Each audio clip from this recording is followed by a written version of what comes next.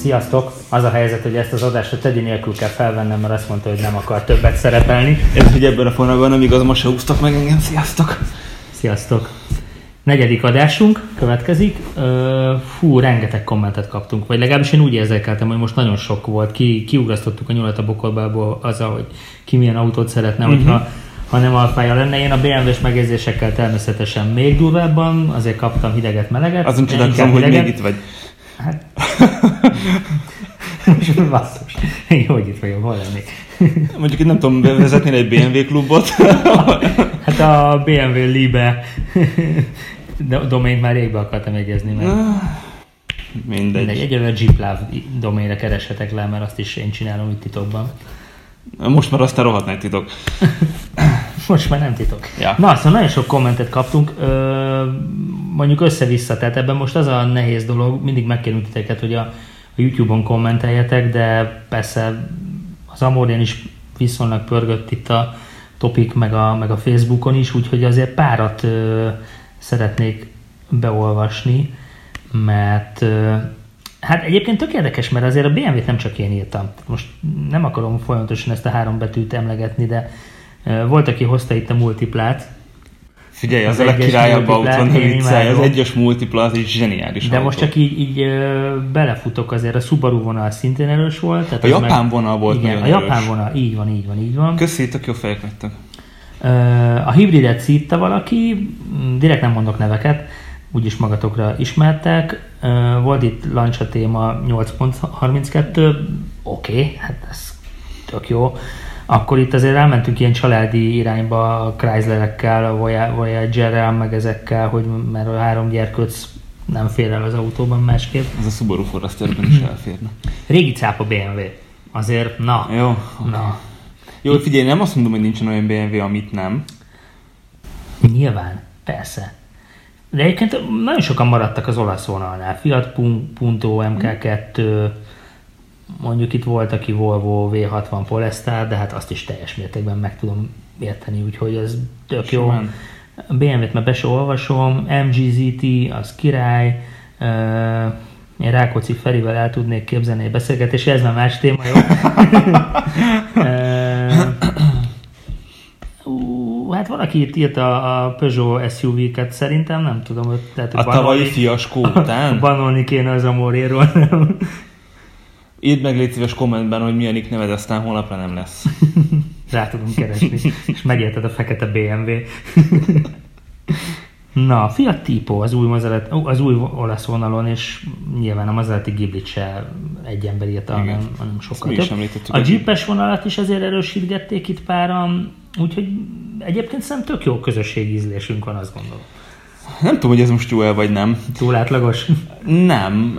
Én inkább azt mondanám, hogy ugye akkor, hogyha egy csoport ugyanúgy viselkedik, a tagjai ugyanúgy viselkednek, ugyanúgy szeretik, akkor kiszámíthatóak, és hogy ez így annyira nem jó.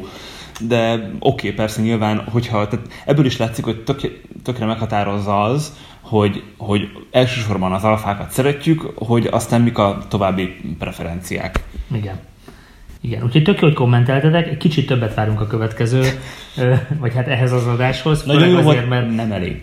Főleg azért, mert olyan témákat hoztunk megint, ami szerintem izgalmas, sőt, gyakorlatilag az év híre.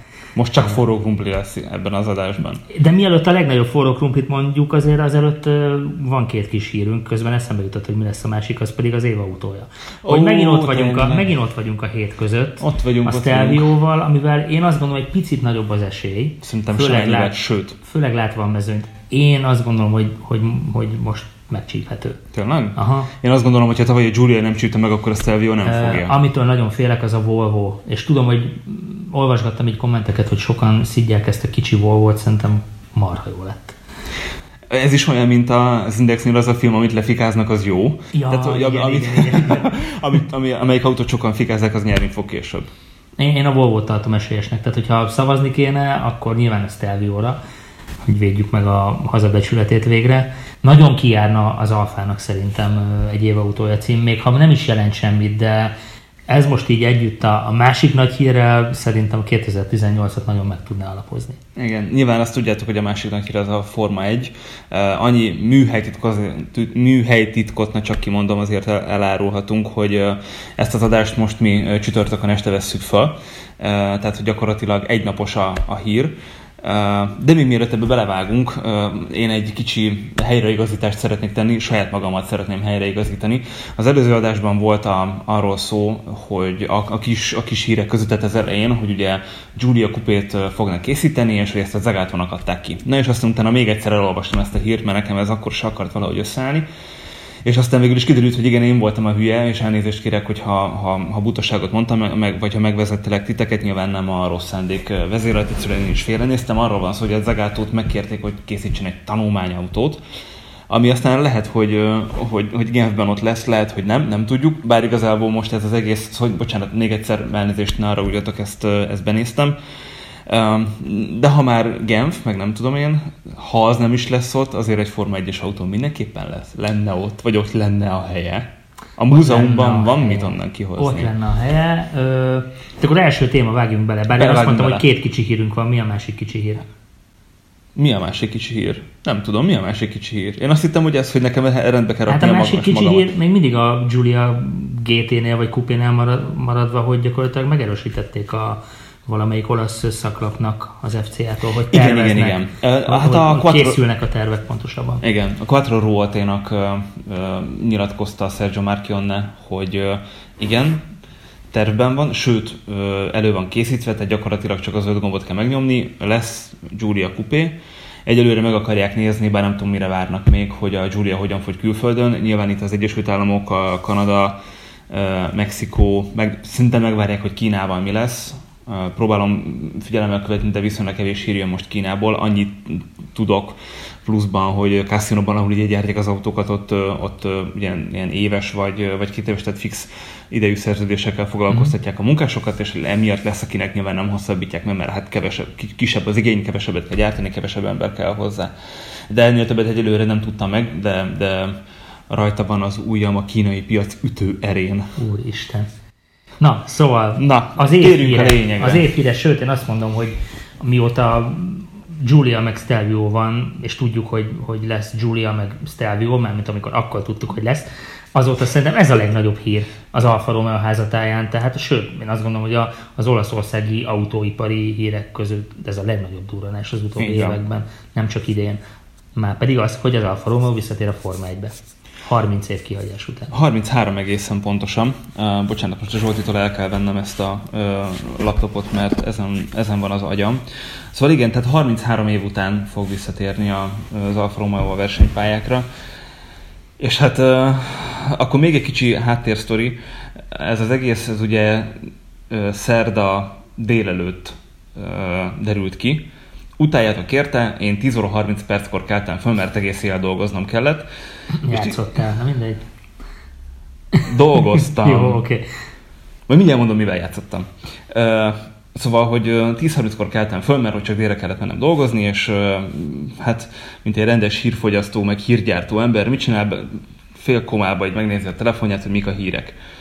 És megnéztem a Twittert, megnéztem a Facebookot, és a Facebookon a legelső poszt, ami jött szembe, amit 1 perccel azelőtt raktak ki, hogy az Alfa Romeo visszatér a Forma 1-be, és hogy ez egy hivatalos bejelentés, és abban a 10 másodpercben ugrottam ki az ágyból, és rohantam a laptopomért, hogy akkor gyorsan megosszam veletek ezeket az információkat. De ugye, bocsánat, ebben az volt a vicces, hogy ezt az FCA-nak a hírszájtjára, a weboldalára tették csak föl, igen. És a hivatalos Alfa Romeo Facebookon meg se jelent?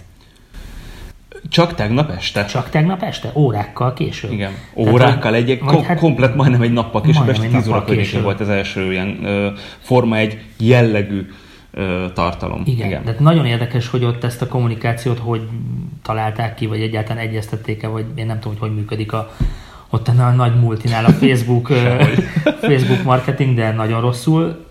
Mindegy, de addigra már lecsapott rá mindenki, viszont azt is mondjuk el, ha már backstage, hogy szerintem Magyarországon gyakorlatilag mindenkit beelőztünk ezzel a hírrel. Hát igen.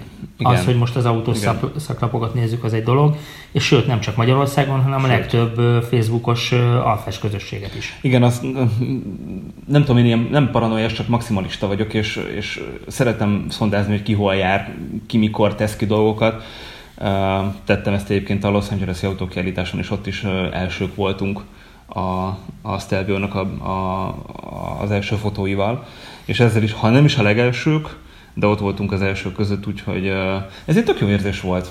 Rengetegen megosztották nagyon dolgot. Rég volt ilyen jó megosztásunk, és most ne vegyétek ezt ilyen önfényezésnek, de nyilván ezt miattatok csináljuk, nagyon hülyén hangzik.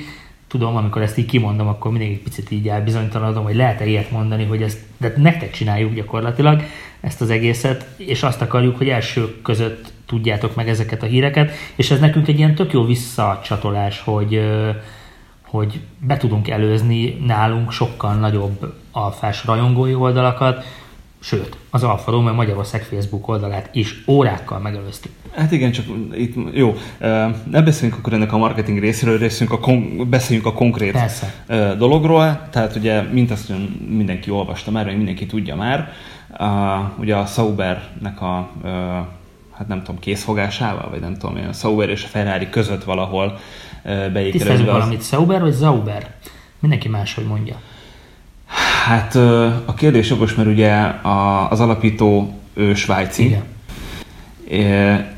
És ha kicsit jól a kettő között mondod, akkor tök jó. Kicsit, igen. Igen. Szerintem Sauber, de tekintettel arra, hogy Peter Sauber, ha jól emlékszem, svájci német, vagy német-svájci mindegy, tehát Svájcnak a német tartományába való, ezért németesen Sauber. De sehol nem hallottam én ezt így, még a németektől sem. Aha. Úgyhogy szerintem Sauber. Jó. Bocsánat, hogy belét folytottam. Nem, semmi, tehát hogy Sauber, Alfa Romeo, Sauber F1 team lesz a hivatalos megnevezés. Nyilván, és ez kiderült a hivatalos közleményből is, itt nem arról van szó, hogy az Alfa Romeo motorgyártóként ér vissza, ez egy Ferrari motor lesz, de azzal a különbséggel, hogy ha jól emlékszem, akkor idén a tavalyi Ferrari motort kapta meg a Sauber, és hát így szereztek 5-ös darab pontot, tehát hogy egész év alatt, ezzel tényleg, ahogy ezt a cikkben írtam magam, biztosan lettek tök utolsók. 30 pontja volt az utolsó előtti McLarennek, és hát ezért basszus, tehát könyörgöm, a Honda motoros McLaren, amiről egész évben azt mondogatjuk mekkora. Na mindegy, szóval egy friss 18-as Ferrari motort fognak kapni, ami több szempontból is jó. Egyrészt a Ferrari sokkal több, konkrétan dupla annyi autóból tud adatot gyűjteni, mint amiből eddig, nyilván ez a fejlesztéseket meg fogja dobni. Itt inkább az a kérdés, hogy ez az Alfa Romeo számára mennyire lesz mondjuk mérnökileg vagy technológiailag gyümölcsöző, akár a versenysportban, tehát mondjuk a TCR-ben, tehát mennyit tudnak ebből átmenteni, meg mondjuk az utcai autókra. Volt is kérdés, hogy az az aprócska tény, hogy az Alfa F1-es márka letúra szerintetek mennyi többlet pénzt és egyéb erőforrás szabadít fel az új modellekre, illetve a marketingre. Gondolom, egy haldokló vagy halálra ítélt márkával nem tenné ezt az FCA. Hát ez az utolsó mondat, ezzel mélységesen egyetértek. Tehát nyilván nem vágtak volna ebbe bele, hogyha nincs meg a plan a következő 5-10 évre fejükben. És szerintem ez a döntés, hogy bemernek szállni akárhány évre a Forma 1-be, az egy olyan önbizalmat jelent oda-vissza szerintem, hogy erre alapozhatunk. Tehát itt tényleg ezzel szerintem csak megerősítik azt, hogy jönnek az új modellek, hiszen akkor miért csinálnák? Tehát, hogy bárhogy nézzük, az autósportban a legnagyobb reklám az a Forma 1. Igen, és igazából nem csak reklám, tehát hogy nyilván ebben technológiailag lehet majd nagyon sokat fejlődni, de hogy maradjunk még egy nagyon picit a reklám részénél, azért azon is érdemes lehet elgondolkodni, hogy ebből majd az utcai modellekhez mi szivároghat le. És itt most még tényleg csak marketingről beszélgetünk, tehát nem arról, hogy majd nem tudom én mindenféle ilyen szénszáras, nem tudom, anyagok megjelennek, hanem nem tudom én, ugye a Renault-nál, a Williams, amíg még volt, addig ugye a Renault Clio-nak is volt egy ilyen legsportosabb modellek, azok Williams-ek voltak. Igen. Tehát, hogy itt ugye most az Alfánál a Veloce-nak hívják, de hogy előfordulhat-e szerinted az, hogy majd hogy nem tudom én, Alfa Romeo Sauber lesz például, vagy valami ilyesmi, érted? Vagy csak az F1-et. Vagy csak igen, tehát hogy a F1-nek fogják hívni mondjuk a legsportosabb vonalat. A jogdíjak miatt azt pont nem tudom elképzelni, azt nagyon komolyan szabályozzák, hogy az F1-et mint logót, mint kifejezést hol használhatják, de nyilván ebben meg lehet állapodni, csak pénzkérdése. Alfa Romeo Forma 1, tehát valamilyen Forma 1-es badge-et tudsz elképzelni mondjuk a lóhere helyén a kis, nem annyira sportos modelleken? Vagy? Azt azért, igen, ez egy érdekes kérdés, mert ugye a 4 levelű lóhere az egy nagyon régóta... Igen, az a csúcs, tehát hogy azt a logikát nem bonthatják föl, hogy a csúcsmodellt azt mindig a lóhere fogja jelenteni. Szóval egyébként visszafele fog ez működni, hogy ott lesz a QV lóhere a Forma 1-es autó. Az mondjuk egyértelmű. Az nyilván. Viszont akkor, ha abból indulok ki, amit mondasz, akkor ez is elképzelhető, és nem is hülyeség szerintem, hogy nem a csúcsmodellek, hanem egy kicsit lejjebb, tehát hogy nem tudom én, egy-két skálával lejjebb, szimplán marketing eszközként fogják bevetni, mit tudom én, kockázászló, anyámtyúkja, ilyenek, mondjuk nem tudom én, mondjuk nem a Giulia Veloce, hanem mondjuk a 200 lóerős benzines Giuliára aggatnak valamit. Ami most érkezik a Giuliából a QV és a Veloce közé. Nagyon jó, hogy mondod. Ugye volt ez a hír, hogy 350 lóerős, 48 voltos light hibrid modell lenne a következő. Aztán az is volt egyébként, hogy lehet, hogy csak Amerikára, de mindegy, tehát hogy már megint nem, megy a blabla. Meglátjuk majd. Na mindegy, szóval, hogy az például tök jó lenne, mivel ugye ez a light hibrid technológia, amit az Alfában be akarnak vezetni, ez ugyanaz, mint ami a LaFerrari, tehát hogy önmagában nem tud elektromosan működni, tehát emiatt ugye nem lehet rá zöld rendszámot kérni, viszont ugye plusz 48 volt megnyomja a motornak a teljesítményét, tehát rásegít ugyanúgy, mint egy KERS. 48 lóerővel. Nem, magának a motornak a teljesítménye. Aha. És nem mindegy, szóval hogy a kettő együtt dolgozik és segíti ki egymást. És mivel LaFerrari, ami ugye a csúcs, ami megy, az majdnem Forma 1, simán el tudom képzelni, hogy akkor erre a 350 lóerős modellre valamit felhúznak. Nem lenne hülyeség, bár ha én lennék az Alfa Romeo marketing, és azért megvárnám, hogy szerepel ez a csapat az első évben. Mert mondjuk egy utolsó hellyel, ami benne van, de akkor mondjuk egy utolsó előtti hellyel se reklámoznék Alfa Romeo-t. A pakliban nyilván benne van ez a történet. Én azt gondolom, hogy tök jó összehasonlítás a Red Bull és a Toro Rosso. Ugye a Toro Rosso régen mi volt? Minardi. Így van. Ugyanúgy Fázában van a központjuk a mai napig. Felkarolta a Renault, hogy csináljon egy betétcsapatot. Na most gyakorlatilag Pepitában ugyanezt fogják csinálni a Ferrari a Sauberrel, azzal a különbséggel, hogy valamennyire megtartja a saját nevét.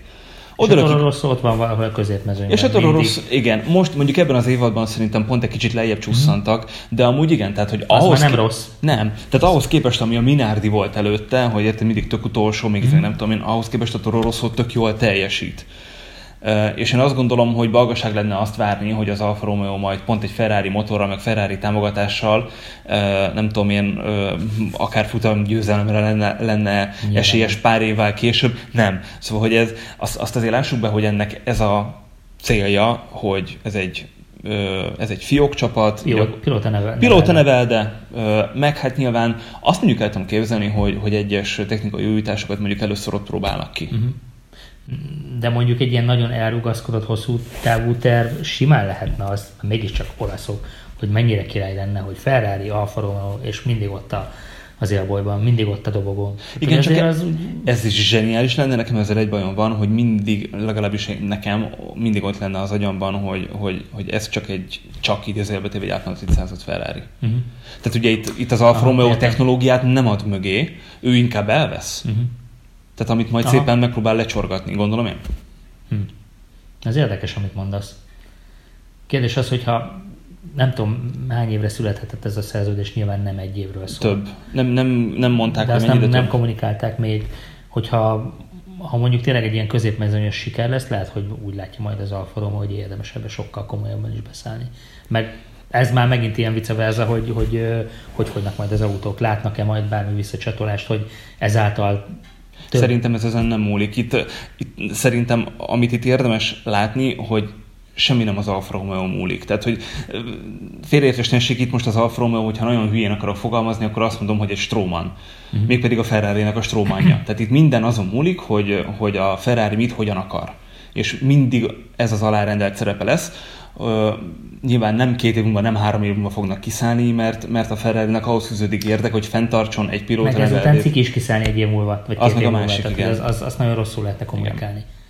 Viszont ha már itt tartunk, tehetnénk ilyen fogadásokat, meg ti is tegyetek fogadásokat, hogy majd egy év múlva megnézzük a szezon végén, hogy hol végzett az Alfa Romeo csapat. Nézzük meg. Hanyadik lesz, tehát egyszerűsítsük. Akkor süssük el most a játékot, jó? A játék egyik része, másik részét majd elmondjuk a műsor végén. A játék egyik része legyen az, hogy tippeljétek meg, hogy hanyadik helyen végez majd egy év múlva ilyenkor az Alfa Romeo. Mint csapat, igen, tehát hogy most az Alfa Romeo Sauber F1 teamről beszélgetünk, és aztán már meglátjuk, hogy ki tudta legjobban megtippelni. Nyilván az ajándékkal addig nem várunk, tehát azt majd a következő de majd akkor is, hogyha addig kitart a backstage, igen, akkor meg fogjuk nézni a szezon végén, hogy mit tippel. Ugye most már muszáj lesz. Most már megígértük, így van. Igen. Na de beszélgessünk egy kicsit arról, hogy végül is hogyan jöttünk el idáig, már mint hogy azért van az Alfa Romeo-nak Forma 1-es múltja. Tehát, hogy ezt te tudod jobban, te ástad magad bele egy kicsit jobban. Igyekeztem. Szóval nyilván azt mindenki tudja, ez minden alfásnak gyakorlatilag kötelező tudnia, hogy az első 2 világbajnokságot 50-ben és 51-ben. Amikor elindult a Forma 1, akkor azt az Alfa Romeo nyerte meg a Tipo 158-al és a 159-el, ugye az elsőt megnyerte Nino Farina, a másodikat Juan Manuel Fangio. És aztán utána az Alfa Romeo kiszállt a Forma 1-ből, és aztán konstruktőrként gyakorlatilag már a 70-es évek végén, 77-78-ban jöttek vissza. Az eredményeiket sajnos le kell néznem nekem is, mert nem káptalan az én agyam. 79-ben jöttek vissza, és hát akkor, hogy mondjam, eléggé fékezett habzású volt az ő teljesítményük. Az első évben például nem is indultak minden versenyen, 0 pontot szereztek, szóval, hogy ez nem volt egy túlzottan jó történet. És aztán 80-ban csúcsosodott, utána 81-ben csúcsosodott ki jobban, akkor már 9-ek voltak 10 ponttal. 1983-ban érték el a csúcsot, amikor Andrea de Cesarisszal és Mauro Baldival együtt indultak, tehát két autó volt, és 18 pontot szereztek egész év alatt. 6-ak lettek az összesítésben. A legjobb helyük 2 darab második hely volt Cesarisztól, a német és a dél-afrikai köztársaságnak a nagydíján. De hát konkrétan 1, 2, 3, 4, 5 darab versenyen ért célba Cesaris, és 5 darab versenyen ért célba Mauro Baldi is, az összes többi mind kiestek. De a legismertebb pilótájuk egyébként Lauda volt. Így van, viszont ugye Lauda úgy volt az ő pilótájuk, hogy de két versenyt megnyert Lauda az Alfa Romeo-val, a ventilátoros Brabham Alfával. Az egy másik történet, mert ugye az Alfa Romeo ettől függetlenül motorszállítóként ott volt a Forma 1-ben, és igen, igaza van a Zsoltinak, tehát hogy ott a Laudával azért nekik voltak sikereik, ott egészen konkrétan több csapatot is tápolgattak, mármint hogy adtak nekik motorokat, de a legjobb évük ez volt az a 78-as, amikor Lauda 2 versenyt megnyert, és volt egyébként 2 második és 2 harmadik helye is abban az évben. Úgyhogy az Alfa Romeo akkor 53 ponttal a harmadik volt. Bocsánat, ez a Brabham volt, de Alfa Romeo motorral. És gyártottak, vagy szállítottak motort a Brabhamnek, előtte még 70-ben, 71-ben a McLarennek, meg a Marknak. Volt Alfa Romeo motoros McLaren, és aztán utána jött ugye a Brabham, a Martini Racing-gel, és utána még 83-től 87-ig az Ocellának szállítottak motorokat, de hát ezt inkább nem említeném meg, hogy eredményekkel fent van a Wikipédián. Mindegy, ez egy olyan komoly történelmi múlt, ami mellett nem szabad elmenni, meg nem szabad elfelejteni, és ez egy marha jó alkalom lesz arra ez a jövő év, hogy ebből azért nagyon sokat visszaidézzünk majd képekben, modellekben, tehát hogy azért a jövő év szerintem az Alfa Romeo-nál nagyon durván erről fog szólni. És végre, mármint hogy ez annyira őszinte, annyira belőle tud jönni, annyira tényleg a gyökereiből táplálkozik. Igen. Van ez a marketing bullshitelés, hogy Alfa's DNA, tehát hogy az Alfának a gyökerei, meg a nem tudom én. Most tényleg az van, hogy tényleg visszaérünk a gyökerekhez, és ez nem egy ilyen, persze nyilván marketingesek fel fogják hype-olni, de nem egy izzadságszagú valami. Igen. Hanem hogy ez tényleg a történelmének a része. Igen, csak erre mondom megint azt, hogy marha ciki tud lenni, hogyha utolsó lesz, vagy utolsó előtti. Tehát, hogy azért nézzük meg. Már az én tippem nem ez. Tehát én azt gondolom, hogy ezt nagyon jól megtervezték, nagyon kiszámolták. Persze bármi lehet a Forma 1-ben is, minden megtörténhet. Tényleg, ha már itt tartunk, akkor tippeljél te is. Ja, most itt adásban? Fú. Én csak azt merem mondani, hogy egy középmezőny, de pontban. Nem pontban, mondjuk helyezésben. Végülis ez volt a kérdésünk, hogy helyezést tippeljünk. Én egy 8-at bemondanám. Ez egy nagyon... Most én vagyok itt a nagyon optimista. Ja, 8-at azt szerintem én is tudom tartani. Igen? Aha. Na, akkor a pacsi. Legyen 8. Jó, de így melyikünk fog nyerni? Ne versenyezzünk már állandóan, mint amikor a 4C-t vezettük. Jaj, mindjárt lesz szó arról is.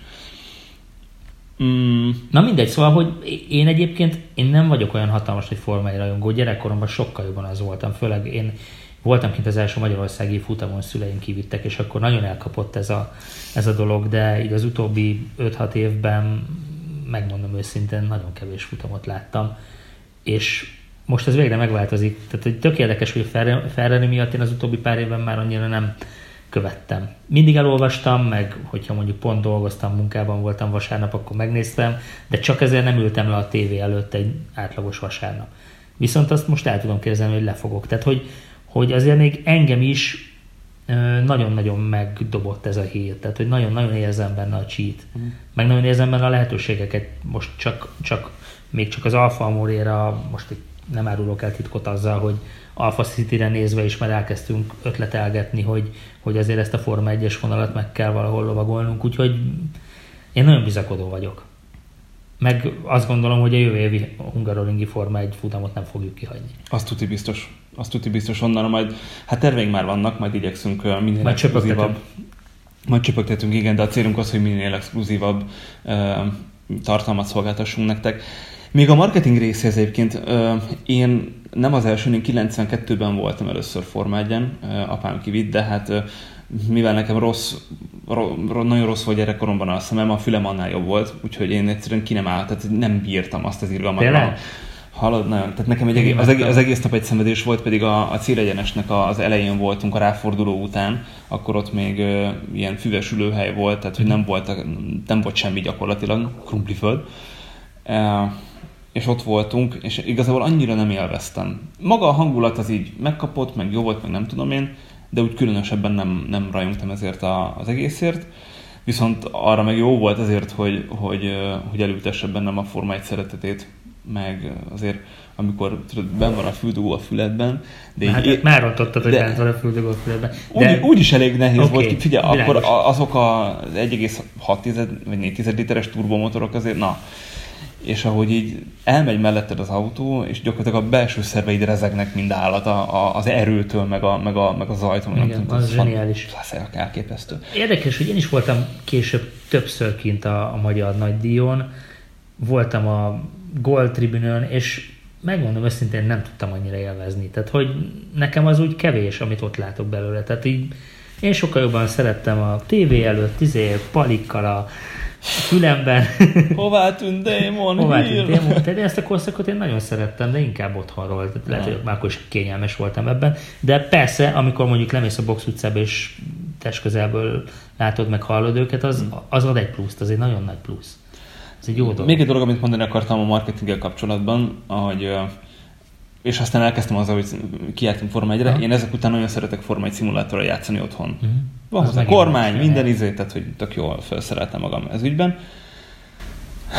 És talán egy hónappal ezelőtt ugye az egyik angol kiadó, most itt nem adom ki a nevét, úgyis tudja mindenki, kiről van szó, az éppen az évi Forma 1 franchise játékot kihozza, ezt én megvettem, és hát éppen elkezdtem volna játszani vele, amikor kiderült, hogy akkor az Alfa Romeo visszatér a Forma 1-be, és most basszus, megint vehettem meg megint a következőt, majd jó, mondjuk egy... Ez is marketing, július-augusztus, idén a születésnapomon jött ki, úgyhogy utána egy héten megleptem magamat vele, vagy egy kicsivel később, mindegy. Jövőre is megfogod.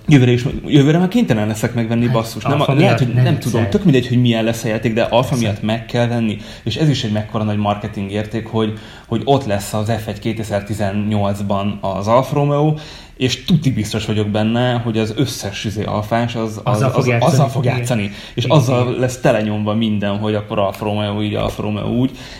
És azért ne felejtsük el azt sem, hogy ennek milyen tovagyűrűző marketing értéke van. Hát igen, amikor a 10 éves kisgyerek Alfa Romeo-val szimulátorozik, az lehet, hogy majd később akar majd egy Alfa Romeo-t. Tehát ez el kell ültetni a fejekben. Ez így nagyon, nagyon sokrétű már. Egyébként nekem a kedvenc kommentem a Forma 1-jel kapcsolatban az volt a Facebookon, hogy valaki írta, hogy Alfás, vagy Alfa Amor és Tribünt a Hungaroringre. Ja, igen. Hát egyértelmű, tehát hogy majd valamit ki kell találni, hogy közösen hova ülünk. Igen. Drukkolni. Fú, basszus, én már nagyon várom ezt a jövő évet. Végre én is. Nem voltam kint nagyon-nagyon régen, 2 évvel ezelőtt volt rá lehetőségem, de csak egyedül úgy meg igazából nem akartam kimenni, mert nem volt semmi értelme.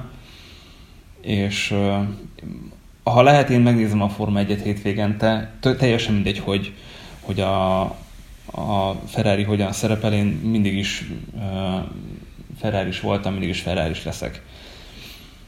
De közben meg tiszteletben tartom, és ezt tiszteletben kell tartani, hogy most a Mercedes a legjobb, és őket kell legyőzni. És amit ezzel kapcsolatban mondani szeretnék, az egy apró kis összönet. Elkezdtem olvasgatni, nem tudom, hogy miért, tehát megint belestem ebbe a hibába, hogy elkezdtem kommenteket olvasgatni. Pedig múltkor azt mondtad, hogy nem olvasol kommenteket. Nem tudom, valamiért így néha napján belecsúszok ebbe na hát megint belecsúsztam. Az Indexnek a Facebook oldalán kezdtem olvasgatni, de hát bár ne tettem volna. Szitták az Alfát? Fogadjunk, tuti. Szitták az Alfát, de igazából nem így, hogy konkrétan a szar Alfa, nem tudom én, hanem hogy ami nagyon megmaradt bennem komment, ez még egy olasz hulladék szar, a Merci a legjobb, és hogy tehát hogy értem én, hogy most a Merci a legjobb, de hogy én azt nem értem, hogy miért vagyunk annyira parasztok, hogy nem tudunk drukkolni úgy a saját kedvenc csapatunknak, hogy közben a másikat is tiszteljük. Tehát ez annyira hiányzik. Az a baj, hogy ez sajnos azért sokszor visszafele is megvan, tehát hogy nem akarok senkit se kiemelni, de láttam én már olyan kommentet az Alfás Facebook csoportokban is, ahol szidják mondjuk a Mercit ugyanilyen névvel. Szégyeljétek magatokat. Nem jó. Nem, tényleg. Most akkor mondjam el, és megint botránkoztassak meg mindenkit, hogy én például a Red Bullnak a kezdetek óta drukkolok. És most basszus a Red Bullnak a pilótája van a Ferrari-nál, tehát hogy ezeket... Ott még nem járunk. Mármint? Ja, a Vettel, oké. Azt a mostaniakra gondolom, Max Verstappent leigazolták, nem tudunk róla, vagy mit történt? Még bármi megtörténhet. Hát ezek után... Szóval, hogy szerintem ezt így nem lehet. Ez ugyanaz, mint hogy ugyanez az utcai harc idézőjelben. Hát jó, csak... Ugyanez a fotel kommentelés, vagy kommentkedés, vagy hogy mondják ezt, hogy ülsz otthon, és osztod az észt, aztán életedben nem voltál még a Hungaroringen, de te tehát én ezt úgy nem szeretem. Én is ezért tudom magam fölcseszni, de mindegy. Kibeszéltük a témát? Ezt nagyon. Kibeszéltük a témát. Jó. Ezt nagyon. Egyébként, hogy átkössem a dolgot. Kösd át a dolgot. Én ennek a hírnek a kapcsán olyan extázist éreztem kb., mint amikor a 4C-t vezettem. Milyen gyönyörű átkötés, Zsolti! De tényleg? Ezért megkapod az Alfa Amore Pictures Pulitzer díját, jó? Az idejét neked adjuk. Köszönöm szépen. Szóval a 4C, én azóta se találom a szavakat, de szerintem aki megnézte a videónkat, nézzetek meg, ha még nem tettétek volna. Látni fogjátok, hogy mondatokat nem tudtunk végigmondani. Se. Mert akkora élmény ez a 4C. És nem is tudom már hol mondtam, lehet, hogy még az előző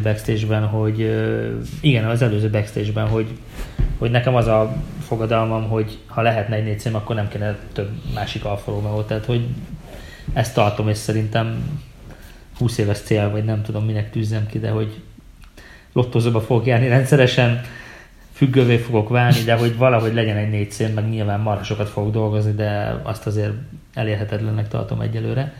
De nagyon szeretnék egyet. Tehát, hogy nekem ez a konklúzió, hogy rég vágytam ennyire autó iránt, amiről azt gondolom, hogy egyébként egy használható kocsi, nyilván nem a budapesti közlekedésben, de hogy tudna annyi élményt okozni nekem, amennyibe kerül. Attól függ, mire használod. Nekem a kedvenc szórakozásom az volt vele, hogy bementem a belvárosba, mármint, hogy belváros alatt értsétek a Buri negyed, tehát a Veselényi utca, a Dohány utca, stb. Jó kis szűk utcák, jó magas házakkal, jól vízhangzik. Ja, hát arra jó, arra tökéletes, persze.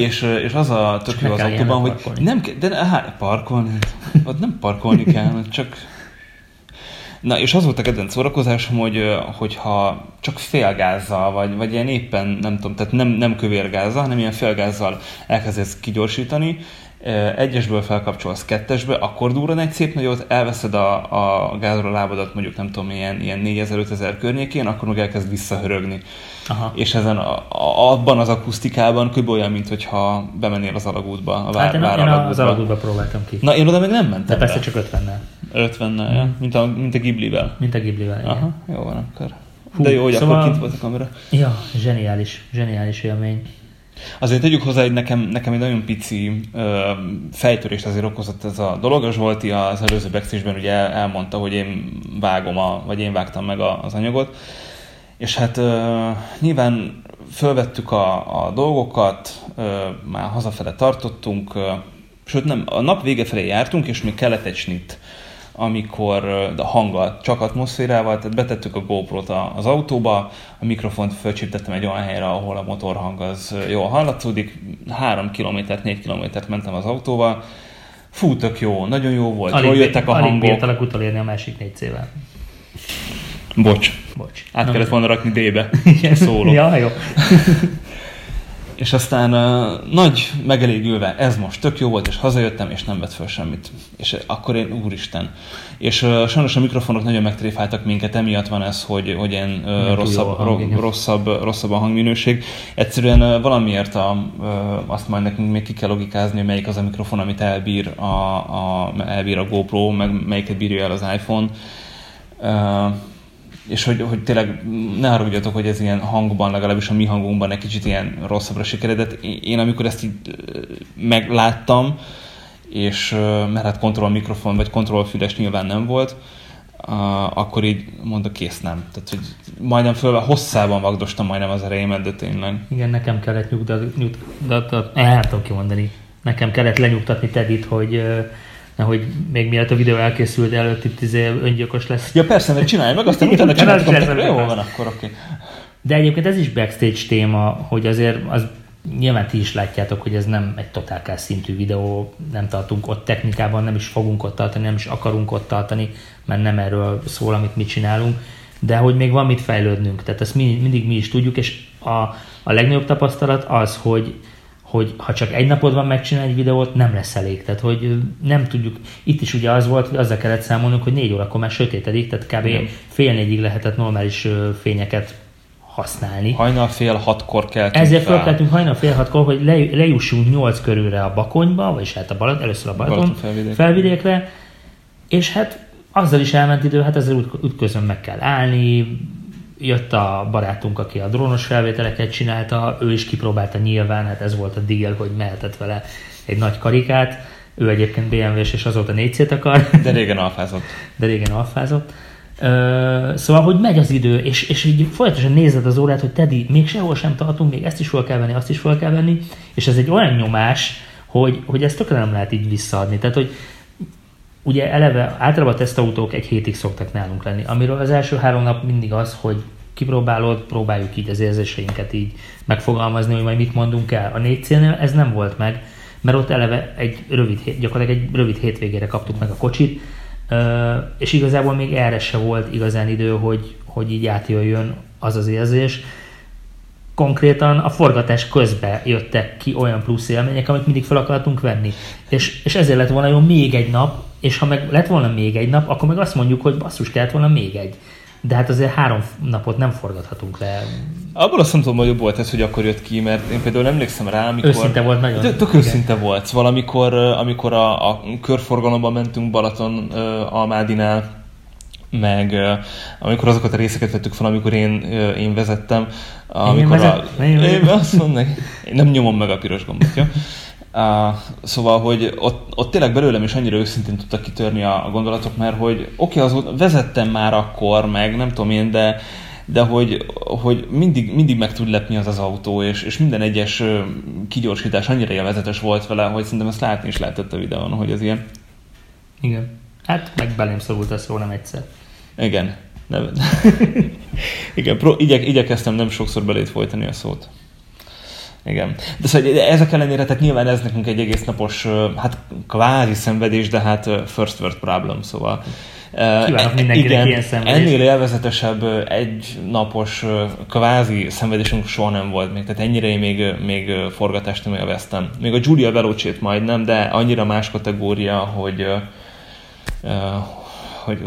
úristen. Na, és az örök kérdés, hogy póklámpa vagy rendes xenonfényszóró?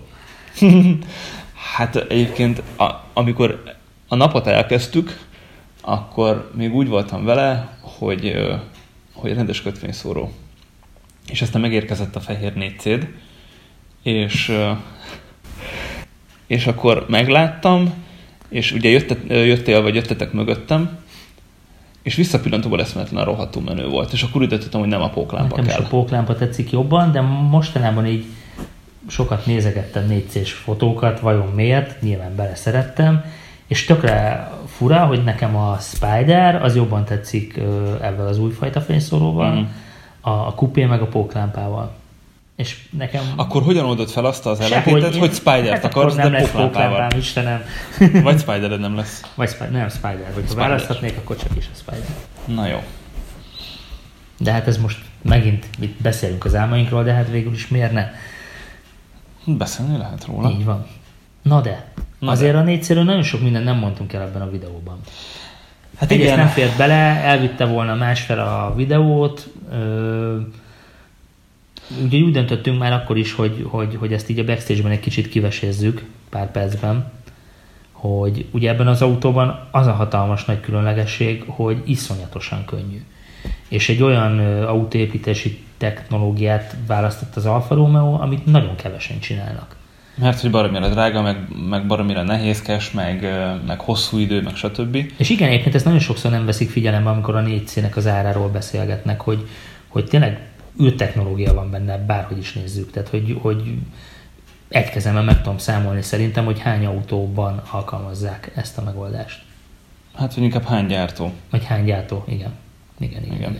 Amiről beszélünk, az nyilván a monokok, meg illetve hát ugye a monokok az szénszálas anyagból készül, meg hát nagyon sok minden még ott azért úgy akadnak a beltérbe is, lehet kérni szénszálat ide-oda, meg a külsőre is.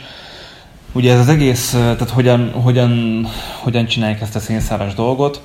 Egy Torino melletti üzemben rakják össze gyakorlatilag magát a monokokot, de a szénszál maga, most ez nagyon zanzás itt van, csak hogy valamennyire informálva legyetek, mert nyilván minden lépését én sem ismerem, mert nincsen kémiai Nobel-díjam, nem is lesz.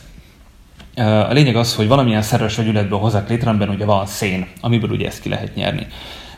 Ezt felhevítik, oxidálják, amivel stabilizálják, és kicsit megváltoztatják a szerkezetét, és stabil szénatomokat hoznak létre.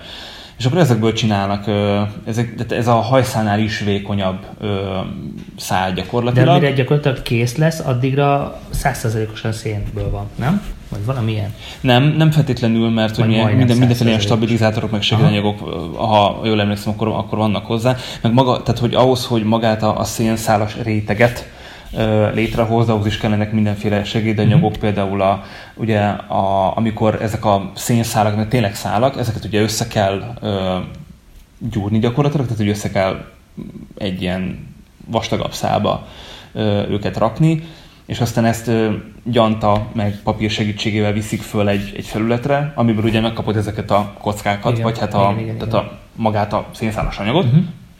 És ez az, amit az Alfa Romeo több rétegben használ. De egyébként magát ezt a szénszálat még a legelején kézi munkával fonták, aztán most már megcsinálták a technológiát, a gépek csinálják, de még mindig rengeteg fejlődési lehetőség van benne. Igazából többek között ezért drága, mert nagyon lassú előállítani.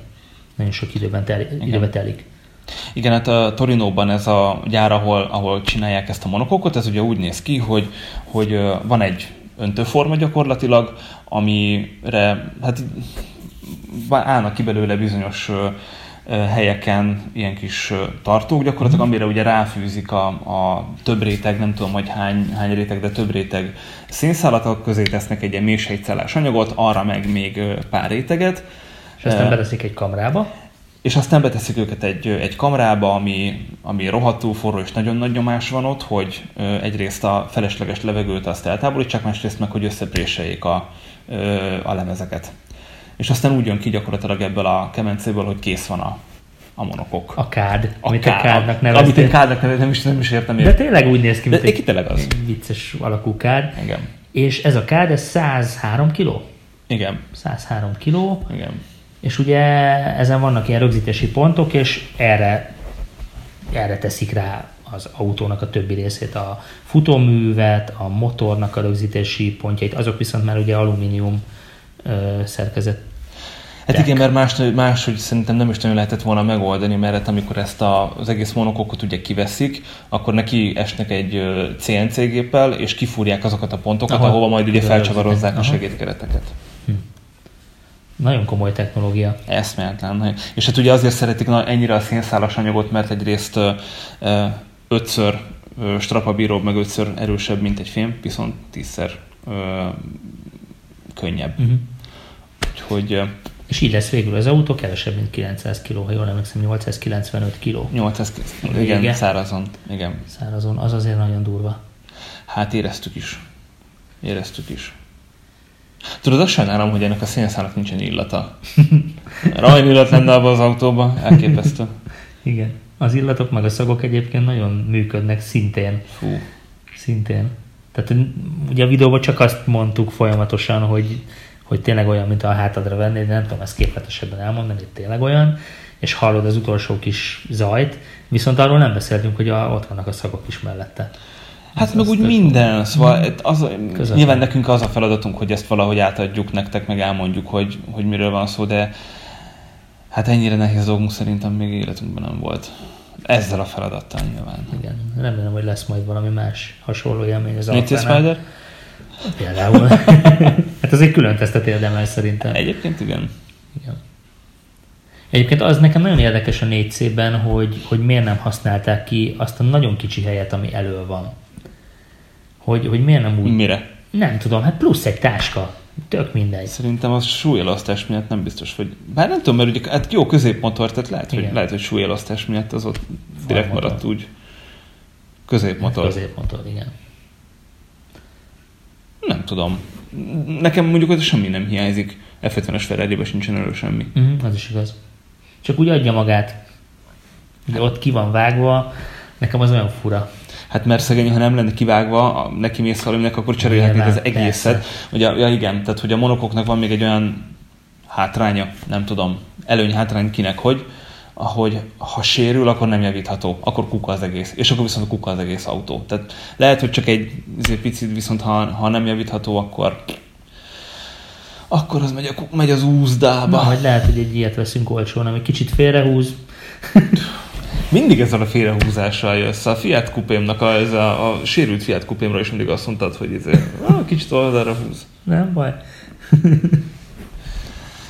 Mindegy. Szóval óriási dolog. És talán azzal sem árulunk el titkot, mert aki kicsit szintén követi így az Alfa világát, hogy a 4C sem él már sokáig. Még ugye kihoztak belőle a Misano kéket, ami szerintem nagyon kemény. Igen. Nekem nagyon tetszik. Úgyhogy nagyon úgy tűnik, hogy ez már egy ilyen búcsú széria. Nem akarok ilyen pletykákat fölerősíteni, de ha tehetitek, akkor jövőre vegyetek 4C-t. Vegyünk mi is 4C-t. Vegyünk mi is 4C-t. És hát itt jön megint a marketing, és akkor egy nagyon picit meg visszacsatolnék a Forma 1-re, hogy miközben jönnek az új modellek, sajnos el kell majd búcsúzni pár meglévő modelltől. Mito már nem sokáig lesz, reméljük, hogy a Giulietta kap valami utódot, hát és akkor megint ott tartunk, hogy van 4 autó, vagy 4 modell, közben talán majd jön a kicsi SUV. Jön a coupé, jön a nagy SUV. Hát igen, de még úgy ez így kevés. Tehát, hogy amennyit megölnek, annyit hoznak a helyére, tehát, hogy még mindig ezzel pár évig ebben az 5 darabos szériával kell, vagy 5 modellel kell számolnunk, és az úgy kevés. Szerintem az Alfa visszatérése a Forma 1-be nekem ez garanciát jelent. Az biztos, az nekem is. Szóval legalábbis egy 5 évre mondjuk. 5 évre biztosan. Szóval, hogy én azt gondolom, hogy ezek után tényleg nem lehet tökölődni, nem lehet mit tudom én, hanem tényleg egy komoly gyártónak a benyomását kell kelteni, és hát nem elég komoly gyártónak lenni, annak is kell látszani. Úgyhogy a látszat már megvan a Forma 1-jel, most már akkor kezdjük el feltölteni tartalommal. és ezzel nem azt mondom, hogy eddig nem volt, mert persze a Giuliával meg a Stelvioval szerintem nagyon nagyot gurítottak, de igen, folytatni kell. Én abban biztos vagyok, hogy a Mittonnak nem lesz utódja, igazából nincs is különösebben értelme, tehát hogy azt a kategóriát, azt az 500 vonallal, tehát azt a Fiattal megoldják. Giuliettának nyilván kell egy ilyen C-crossover, egy ilyen hibrid SUV változat, ami váltja, és aztán onnantól azon kell majd dolgozni, hogy rendes időben jöjjön a Giulia frissítés, a Stelvio frissítés, tehát hogy induljon be a kerék. Hogy úgy működjön, mint egy rendes autógyár. Pontosan, igen. Mondjuk ki. Igen, pontosan. Na hát ennek drukkolunk, nagyon. Is, igen. Hát nagyjából ennyit akartunk már elmondani. És akkor ne felejtsük el a játékot. A kommentelők között, tehát ugye a feladat az most elmondjuk újra, hogy tippeljétek meg, hogy hanyadik lesz az Alfa Romeo a jövő évi Forma 1-es világbajnokságon. Nyilván nem várjuk meg az ajándékkal a következő év végét. De akkor is fogunk sorsolni. Akkor is fogunk külön sorsolni, majd valami jó pofát kitalálunk, valami Forma 1-es vonatkozású nyereménytárgyat, hát ha addigra lesz ilyen mörcse az Alfának. Mörcse, ahogy hallom mostanában ezt a szót. És most vicces, amit majd lehet nyerni, mert ez nem teljesen Alfa Romeo. Egy Fiatos ajándékunk van, egy Fiat Tipo háti zsák, ami hát elég nagy. Én használtam ilyet, és tényleg tök jó, nagyon kényelmes és nagyon nagy. Egyébként van rá magyarázat, hogy miért a típós táska, mert hogy vannak még alfás ajándékok, de mivel ugye Forma 1, ugye az Alfa Romeo-nak... nagyon nyakatekert lesz? Nem, szerintem ez teljesen rendben van. Tehát ez ideológiailag rohadtul fel van építve. Az Alfának az első két modellje, amivel ugye megnyerték az első kettő Forma 1-es világbajnokságot, az ugye 158-159, de előtte volt az, hogy Tipo. Tehát Tipo 158, Tipo 159. Szóval, hogy egy típós táskát nyerhettek. Hajrá! És mi a kérdés? Hát előbb mondtam el. Ne, hát de az egyik része, mi a másik része? De miért legyen egy kérdés is? Hát legyen egy kifejtős, amit ugye megbeszéltünk, csak te most ezt jótékonyan elfelejtetted. Igen, akkor hallgatlak. Hogy meséljetek személyes F1-es élményeket, amikor ugye kimentetek Forma 1-re, a Hungaroringre, vagy akárhol máshol a világban, ha jártatok, vagy mit tudom én, hogyan drukkoltok otthon, vagy tehát, hogy van-e valamilyen vicces, érdekes sztoritok a Forma 1-jel kapcsolatban? Nekem elmondhatok egyet? Mondja. Mondjuk nekem nem kell a táska, mert van másik, de hogy nem is akarom megnyerni. Szóval, hogy én voltam Monacóban egy olyan jó 10 évvel ezelőtt, és nyilván az volt az első, a városnézés. Kaszinó? Hogy volt kaszinó is, igen. De a kaszinókanyarnál kezdtem, és végigmentem a pályán, átsétáltam az alagúton, és ez nagyjából abban az időben volt, hogy éppen érkeztek ugye a Forma 1-es kamionok oda. És átsétáltam az alagúton, abból az irányból, ahogy az autók is mennek, mármint a Forma 1-es autók, és kisétáltam az alagútból, és bal oldalt állt egy Ferrari kamion. Ez meg van fotóban, majd megpróbálom elővadászni, és akkor betehetjük. De az ilyen nagyon nagy flash volt, azt imádtam. És akkor utána még le a kikötőbe, az úgy fú. Na, hát ilyen és ehhez hasonló sztorikat várunk tőletek kommentben. És akkor még ki kell sorsolnunk az előző játéknak a nyertesét is. És akkor megint ide varázsoljuk a nevét, gratulálunk. Igen, nagy gratula. Nem tudom, hogy ki vagy hát legalábbis most még nem látom, mert sajnos még nem jövőbe látó technológiámat még nem fejlesztettem ki, de már dolgozom az igen. Szóval gratulálunk. Mit is nyertél? Egy pénztárcát nyertél. Alfa Romeo-s pénztárcát bőrből. Igen, írj el nekünk az info@alfamora.hu-ra, vagy a Facebook oldalunkra. Vedd fel velünk a kapcsolatot, és aztán elküldjük a cuccot oda, ahova kell. És akkor mindenkinek üzenjük, hogy nézzétek meg a 4C-s videónkat, mert nagyon jó, és iratkozzatok fel a csatornákra, sőt, közben felfedeztem, hogy van egy ilyen kis harangfunkció itt a feliratkozás mellett. Ha azt is bejelölitek, akkor értesítést kaptok, hogy feltöltünk egy új videót. Karácsonykor annyira jó lesz. Csillingel minden! Csillingel, Úgyhogy köszönjük, hogy velünk voltatok, reméljük, hogy jól szórakoztatok. Találkozunk 2 hét múlva. Sziasztok! Hello!